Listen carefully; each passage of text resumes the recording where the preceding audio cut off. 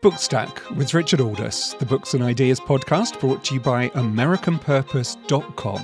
You can check our website for all the latest commentary and analysis, including an interview with Czech Deputy Defence Minister Jan Havranek, and it's where you can sign up for live Zoom events like the one on May 26th with former US National Security Advisor H.R. McMaster.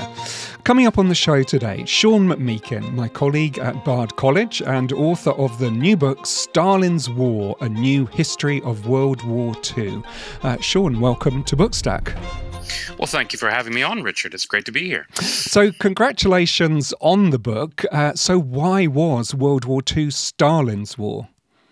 Well, I suppose the title is a bit of a double or maybe even a triple entendre. In the most simple sense, I'm simply trying to retell the story of the war from the perspective of Stalin and his foreign policy. So there is a very literal sense, I think, to the title. That is the war fought by Stalin and his armies, his war aims, his foreign policy. But obviously there is another angle, the one I think you're alluding to in your question, which is that I'm trying to problematize to some extent the Hitler and more broadly Nazi German-centric view of the war, interpretation of the war, narrative of the war, which has always been a little bit incomplete, not least in that Nazi Germany, of course, did not fight in the Asian theater, unlike the armies of Stalin and the Soviet Union. Also just in the sense of the war's origins and its legacy, if you go all the way back to the Japanese incursion into Manchuria in 1931, or the way the war finally winds down in September 1945, it is actually being fought by powers other than Nazi Germany. And in fact, Stalin is at the center of events both at the beginning and at the end, and to some extent also in the long term, almost the long or medium durée, with the legacy of the war regarding the expansion of communism, communist influence, communist systems of government, and of course Soviet troops in the case of Eastern Europe and parts of Northern Asia, Soviet troops literally occupying many countries. So if anyone was a victor in the war, or won the war in terms of territory and influence gained and the spread of an ideology and a political system, it was almost certainly Stalin more than Hitler. And it's one of those things that actually Russia and Russians have complained about for generations, isn't it? That Western European countries and the US have put too much emphasis on our own roles, we've downplayed the Russian ones, and that the real cost in terms of lives came on the Soviet side. Well, that's absolutely right. I mean, it is almost a radical reverse mirror image in the way the war is now viewed in Russia, where they almost entirely ignore the contribution of the Western powers, the Anglo-Saxon powers, Britain, the United States and their allies, even France. That whole side of the story that we're usually familiar with, from the campaign in France and the Low Countries to the Battle of Britain to D-Day and everything that followed it, is rather peripheral to the story told in Russia, where the war really does begin on June 22nd, 1941. And at least the war in Europe then ends with this crushing Russian triumph, with the Russians having done the vast bulk of the damage to the German Wehrmacht, inflicted the vast bulk of the casualties, and also suffered, of course, the vast bulk of the casualties. So that from the Russian perspective, the Western powers were rather peripheral to the story. I like to think that the truth probably is somewhere in between, but there is a little bit of this kind of ships passing in the night effect here, where the narratives have diverged so radically that to some extent there's very little confluence between them. But one of the other themes running through the book is that while perhaps if there's been an underemphasis on the role that Russia played in terms of fighting the war in the West, that the West has also underplayed just how murderous that Soviet ally was, specifically Stalin. Well, I think that's quite right. And in Russia, too, the side of the story that had been completely neglected, and then for a while in the 90s, people began to talk about again, and they're starting to neglect it again. The whole period of what we usually call the Molotov-Ribbentrop Pact, in between August 1939 and the German invasion of the Soviet Union in June 1941. Stalin invaded, of course, as many countries as Hitler did, absolutely brutal methods of expropriation, mass deportations, of of prisoners of war and also just civilians into Soviet labor camps, the so-called Katyn massacre of Polish officers and other elites conducted in the spring of 1940. The Soviets used to deny responsibility for that. They finally owned up to it after the fall of communism. Now they're beginning to deny it again in a lot of books coming out in Russia. Along with it, what happens at the end of the war, of course, with the Soviet armies crashing into Europe with malice aforethought, mass deportations of millions of peoples caught up or swept up in the carnage of war, prisoners of war, civilians, those sent off to Soviet labor camps. And then the story repeats itself in Northern Asia in the span of weeks in 1945, when the Soviets also take in vast numbers of prisoners and send them to work in these horrendous forced labor camps. That whole side of the war, too, has long been neglected in the West. And as you say in the book, I mean, what you describe as the butcher's bill, the sheer amount of blood which is spilt in this war, there's an irony to it as well, because certainly in terms of Eastern Europe, maybe the war doesn't end until 1989. In other words, that Stalin, what happens in that war really carries on right through until pretty much the end of the 20th century. Well, I think that's quite right in Eastern Europe, and that's part of the reason the war is remembered so differently there. We have this rather triumphalist narrative in many Western countries, and particularly Britain and the United States. It's the good war, the story of this triumph over the evil Hitler, of course, ending the Holocaust, ending all these German war crimes. It's if not a happy story, it's certainly a story with a kind of a happy or at least satisfying ending or conclusion. Whereas in Eastern Europe, that's not really the way the war is remembered. The war doesn't really have a neat, pat, happy ending. In fact, well on into 1946 and 1947, fighting continues in places like Poland. The Soviet occupation, as you were indicating, actually lasts for at least about 4.5 decades, and the residue or the lingering after effects of it are perhaps with us still, where those countries have a much, much more checkered memory of the war, and where they are. It's not quite as simplistic who the kind of heroes and the villains are. Many of those countries did suffer under German occupation. Many also suffered, and in fact, far longer under Soviet occupation. And it's interesting as well. I mean, in some ways, I'm guilty of doing it myself here, that one of the things that you remind us about is that we so often forget Asia in all of this. But as you constantly point out in the book, Stalin did not forget Asia. In fact, Asia and Europe really are two sides of the same military coin for him. Well, that's quite right. In many ways, the war actually fits Stalin's template or strategy, one might say, far better in Asia than in Europe. That is to say, one of the key themes in the book is that Stalin, and again, this is not necessarily unique to the communist worldview, but it has a certain tinge, I think, in the worldview of Marxism-Leninism, that there was this goal, a very clear goal, at times actually stated openly, that Stalin would prefer that the capitalist powers destroy each other.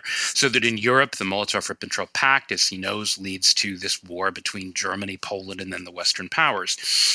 Hitler nearly ruined things, both by routing those Western powers so decisively and then by nearly turning the tables on Stalin with Operation Barbarossa in 1941.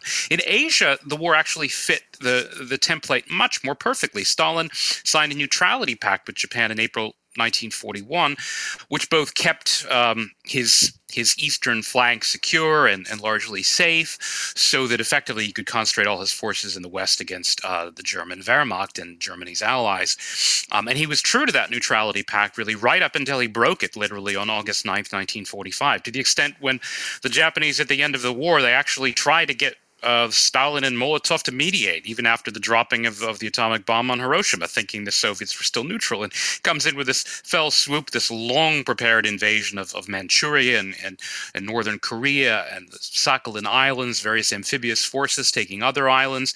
So the Soviets actually prepared really brilliantly, and they kind of held their cards close to the vest and then conducted this war of conquest in Asia that, again, is largely forgotten about, really, in the West today, I think in part because of the drama surrounding the dropping of the atomic bombs on Japan. Yeah, I mean, it's interesting. There are two things in there that, I mean, you could constantly emphasize this sense that the coalition of anti-communist states in some ways is the nightmare scenario for Stalin, that, as you say, he said he wanted the capitalists to have a good fight among themselves. But you also emphasize, and I think this seems to me to be a kind of a quite a revisionist view, the continuity between Lenin and Stalin in wanting to bring about global revolution, that Stalin is much more ideological than the very practical figure that he's very often presented as. Well, that's right. There is a certain view of Stalin that he had kind of stripped communism of some of its ideological essence, that he had become just a kind of Russian chauvinist or nationalist, that maybe the communism was just for show. That is, the ideology and the rhetoric and the language of Marxism-Leninism was just for show. Now, part of the reason we now know this is, at the very least, not the whole truth, if not an actual violation of the truth, is that we have far more information about Stalin and his worldview and his contributions and his notes in the margins and the way that he thought. And he certainly did take the ideology seriously. He could be flexible. He could be patient. He didn't always necessarily rush into things. But in fact, there is a great continuity from Lenin's foreign policy, at least in the way Lenin would describe this. And you can see it in the way Lenin plays the Western powers off of one another in 1918, for example, first signing a treaty with the Germans at Brest-Litovsk, then cutting deals with the Western allies, then going back to the Germans, and all of that really just in a span of 4 or 5 months, which all kind of culminates in this story of the betrayal of the Western allies at Rapallo, where the Bolsheviks signed a deal with the Germans in 1922, allowing the Germans to test weapons on Soviet territory, to manufacture weapons, but also allowing the Bolsheviks to escape from the burden of the debts that they owed to most Western governments. So Lenin was certainly capable of playing the same kind of dialectical game, that is, of pitting the capitalist powers off against one another. And in fact, this language is suffused in the figures in the Soviet Foreign Office. Even people like Litvinov, who was thought to be the Soviet Commissar of Foreign Affairs, who was thought to be a kind of anti-fascist, who believed in collective security. If you actually read his statements closely in a year like 1938, the year of the Munich crisis, he's quite clear that the last thing the Soviets want is to be drawn into a war with Hitler, that in fact they far prefer the Western powers and Hitler to fight it out amongst themselves. They're actually quite consistent about this. And Molotov, then you might say, kind of brings us to a crescendo with the pact with Hitler, and it's a quite deliberate strategy. That is, they actually want for war to break out in Europe, and in fact, to some extent, there's even some evidence that they were disappointed war did not break out at Munich. That Stalin actually was expecting the war to break out in 1938 and was somewhat disappointed that it didn't do so. So it's not that he necessarily controlled and manipulated events and foreign statesmen like a marionette, but that he did have, I think, a clear and consistent worldview. Why didn't Stalin just throw his whole lot in with Hitler and form an alliance? Well, that's a great question. That's one of the things I examine in the book is the period when the cooperation, at the one hand, was very broad and deep, but it also kind of reached its limits in 1940. I think you could see some elements there of Stalin perhaps getting a little bit greedy, a little bit big for his britches, that things were going so well for him in the slipstream of the German military victories in 1940 that he began making ever more aggressive and onerous demands. So that when Molotov actually goes to Berlin in November 1940, the Soviets are not simply demanding that the Germans be true to the Molotov-Ribbentrop Pact in its terms, but they go beyond it. So they weren't just satisfied with Bessarabia, for example, the kind of more coastal area of Romania abutting Soviet Ukraine and abutting the Danube Delta. They wanted Moldavia too, which is a little bit, they wanted Bukovina too, which is a little bit further inland. They call that Moldavia SSSR, but it was actually a completely different territory, which hadn't even been mentioned in the Molotov-Ribbentrop Pact. He then demands the Germans withdraw their troops and personnel from Finland, from Romania, and he demands basing rights, that the Soviets basically get to send troops into Turkey to garrison the Bosporus and the Dardanelles, and also to garrison troops in Bulgaria. Now, some of those were traditional Russian foreign policy interests regarding access to the Straits, and they were a little worried about maybe even the Royal Navy coming in. Some of it, I think, was that Stalin really thought his moment had come. Now, whether Stalin intended to break with Hitler, I'm not sure that he did, necessarily not in 1940, but he made perfectly clear how onerous and aggressive his own terms were, and Hitler essentially balked at that. And I think that is basically the moment when Hitler decides to move forward with the invasion of the Soviet Union. Yeah, it's interesting with the invasion in June 1941. I mean, you make clear in the book that really what saves Stalin is Western money and equipment, but you also make it clear that you think from a Western perspective that was a mistake. Well, I mean, the first part of the question, yes. I do think that as early as the Battle of Moscow, you can begin to see signs of the importance of Western material aid. Now, it's true that a lot of the equipment took a long time to get to Russia, so that some of the pursuit planes were probably still being used in the skies over the Arctic, guarding the supply lines in the Barents Sea, as opposed to actually outside Moscow. You can actually see the arrival of British and Canadian tanks, the Matilda and Valentine tanks, already seeing action in the Battle of Moscow.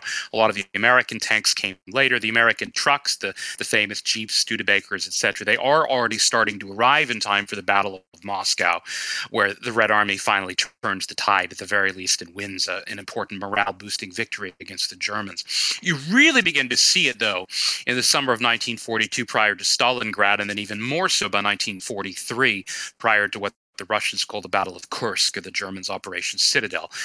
It's very difficult to document. I mean, the Russian archives, the Soviet military archives, are quite cagey about this sort of thing. So it's difficult to document exactly how many, for example, British and American tanks or pursuit planes took place in this or that battle. But you can definitely see them being incorporated into the order of battle as early as October, November 1941.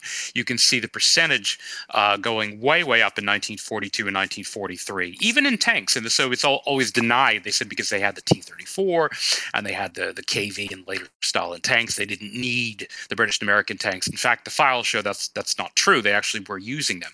Now, as far as whether it was a mistake, you can definitely make the argument. I think from the British perspective, first of all, since Britain was already in the war and really struggling to find a way to defeat Nazi Germany alone at the time of Operation Barbarossa, you can see why Churchill was almost beside himself, almost with this feeling of deliverance and thinking, oh, I have to throw everything I have really at Stalin and the Red Armies. The U.S. didn't have to make that decision so early. The U.S. was still neutral, of course, for the next 6 months until Pearl Harbor. Even then, the U.S. could have attached conditions to the aid. The U.S. also could have decided, let's say after Stalingrad, for example, or after Kursk, that the immediate danger, that is, of a Soviet collapse on the Eastern Front had passed, and then either curtailed or slowed down the aid. And if you read the original Lend-Lease statutes, the way they were written, it was, of course, supposed to be about military necessity. So keeping the Soviets in the war, you could make a good argument that there's a kind of strategic argument, military necessity. Once the Soviets are advancing on Berlin, I think that argument becomes much weaker, if not utterly counterproductive. That is to say that the Western powers in the end end up sending vast amounts of material aid and financial aid and, of course, foodstuffs and the boots and the uniforms, even industrial inputs, non-ferrous metals, aluminum, everything needed by Soviet war industry, essentially enabling that Soviet push west that NATO was later designed to forestall and prevent. And it's interesting as well that in the book you're very critical of Roosevelt. At one stage, I think you describe him as woolly-minded. Essentially, the argument seems to be that Stalin completely dupes Roosevelt in terms of war strategy, that Stalin is the superior actor on the world stage. Well, I think it's clear simply from the evidence, the resulting evidence of the way Soviet interests were served both at Tehran and at Yalta, the post-war settlement, the spread of Soviet troops and influence. I mean, the greatest example of this, some people might say, for example, well, look, in Eastern Europe, there was nothing the Western powers could have done to forestall the ultimate Red Army advance to Berlin. I disagree with that, but I'll at least grant that there's an argument. In Asia, though, what's really remarkable is that Roosevelt essentially assigns whole spheres of influence to Stalin in northern Asia as early as Tehran, when Stalin was, of course, still studiedly neutral in the conflict. Not just neutral. The Soviets were literally arresting U.S. pilots who crash-landed on Soviet soil after bombing raids on Japan. They arrested hundreds of them during the war.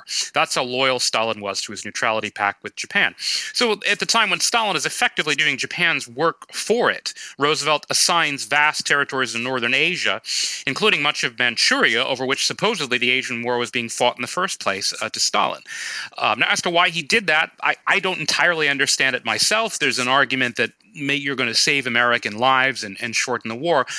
But of course, that argument doesn't really play out very well in Asia because the Soviets stay out of the war until August 1945. They really did virtually nothing to help, and they didn't actually even help until after the dropping of the first bomb at Hiroshima.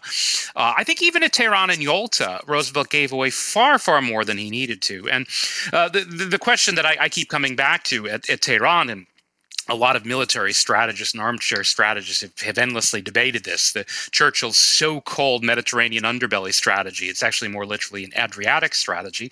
There's a really important moment at Tehran when Churchill is trying to propose this idea, and Roosevelt briefly even goes along with it. When the Allies had 500,000 troops in Italy and 68 landing craft, and when the Soviet armies were still nearly 1,000 kilometers from the old Reich border. They hadn't even made it as far as Crimea and Odessa yet. This is at the time of Tehran in November 1943, when the Western Allies could have landed troops at an Adriatic port and perhaps pushed north through the Balkans into Romania, Hungary, and maybe even Poland and Germany long before the Red Army got there. Now, Roosevelt cut off the idea, I think, in part because he was warned off of it by his advisor, Harry Hopkins. And I do think that was an important moment, a path not taken moment.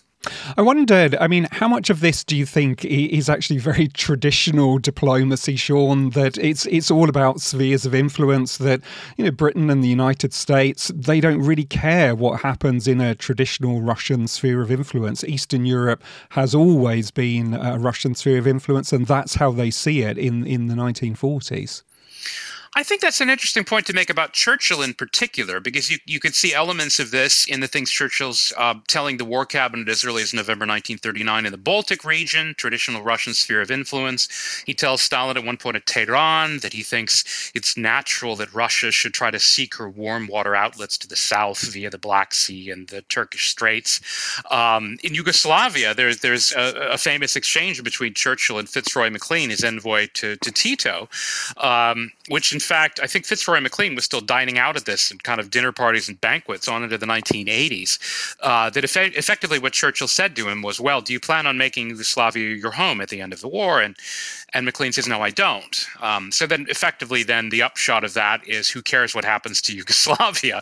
And so there is an element, yes, of indifference, that these places are not necessarily places where Britain needed to have influence, or the U.S. The so-called naughty napkin, where Churchill divides up spheres of influence. Apparently Greece is important to him, and the rest, I suppose, he's willing to jettison, or at the very least assign majority shares to Stalin, with perhaps a little bit of a hope for a more even share in Yugoslavia, although I think by then that was a wish dream.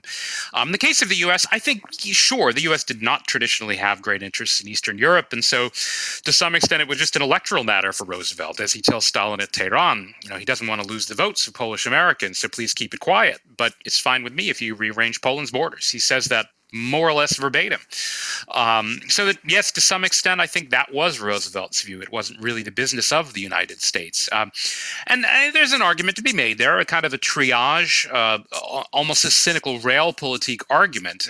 But of course, it's not one that is necessarily going to be well appreciated by the people living in those territories, who, of course, were assured that this was a war for democracy, or a war to carry out the principles of the Atlantic Charter. And of course, they're left with these dictatorial governments and with phony sham democracy and fake elections and Soviet occupying troops they have to live with for the next 4.5 decades. And it's interesting as well, isn't it, that, in some ways we've seen similar arguments in the post-Cold War world. Michael Mandelbaum makes this point, for example, about NATO enlargement, the expansion of the European Union and so on, that sometimes in the West we forget that Russia has been invaded from the West in 1812, 1854, 1914, 1941, that there's a sense in which those spheres of influence are there for a reason, and that Russia thinks historically about these things.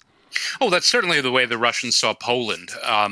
Much as we in the West tend to instinctively empathize with Poland and her tragedy, really her horrific fate in the Second World War, as the kind of plucky first to fight.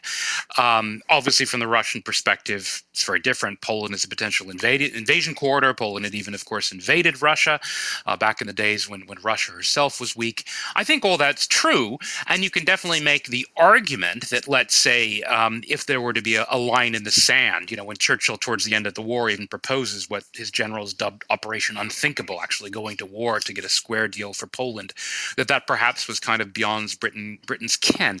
The problem I have, though, with the more cynical, almost realpolitik argument here, which is that the West really, it wasn't really any business of the West who ruled Poland or Yugoslavia or any of these countries. Well, then what business was it of the West when Germany invaded those countries? I guess I don't entirely understand the double standard. I mean, you see it as early as September 1939 when Nazi Germany invades Poland from the West, and then a little more than 2 weeks later, 16 days later, the Soviet Union invades Poland from the East. And, you could do a kind of a ledger comparative both of the casualties and the deaths during the military campaigns, in which case the German invasion was obviously more bloody. But then if you look at the deportations and the executions after the invasion, well, the Soviet campaign was far more bloody and economically detrimental. And yet Britain and France declared war on behalf of, I suppose, Poland, but only against Germany and not against Russia. So the hypocrisy starts at the very beginning of the war. And that hypocrisy, I think, carries through right to the end, where even if this argument is made, and it's made very eloquently at times by Churchill about Russian spheres of influence, of course, the Germans could have flipped right around and said, well, what about our spheres of influence? After all, the Germans were simply trying to restore their old world. Churchill makes the argument repeatedly about Russia simply returning to her old borders, the old borders of either Imperial Russia or perhaps some phase in Soviet Russian history. And of course, that precisely is what German revisionism was about, was restoring lost borders. In some ways, Churchill, of course, is just a prisoner of his own historical memory of the First World War, when Russia was on Britain's side and Germany was not. So to some extent, even setting aside all the unique crimes of the Nazis, I think Churchill is just continuing to view things in that way, where effectively Russia's an ally and Germany is not. But there's a certain hypocrisy involved. And you do say at the end of the book, you ask the question, was it worth it? But you also pose a number of counterfactuals of where perhaps the West could have acted differently, whether in Finland, whether in getting to the negotiating table with various factions in Germany and so on.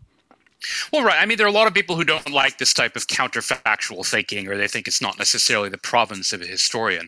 But of course, a war as dramatic and consequential as the Second World War, to me, it's almost impossible not to look at it and think, oh, things might have turned out differently if this or that had happened. You could begin even at the beginning, even before the war breaks out, with Britain's guarantee to Poland.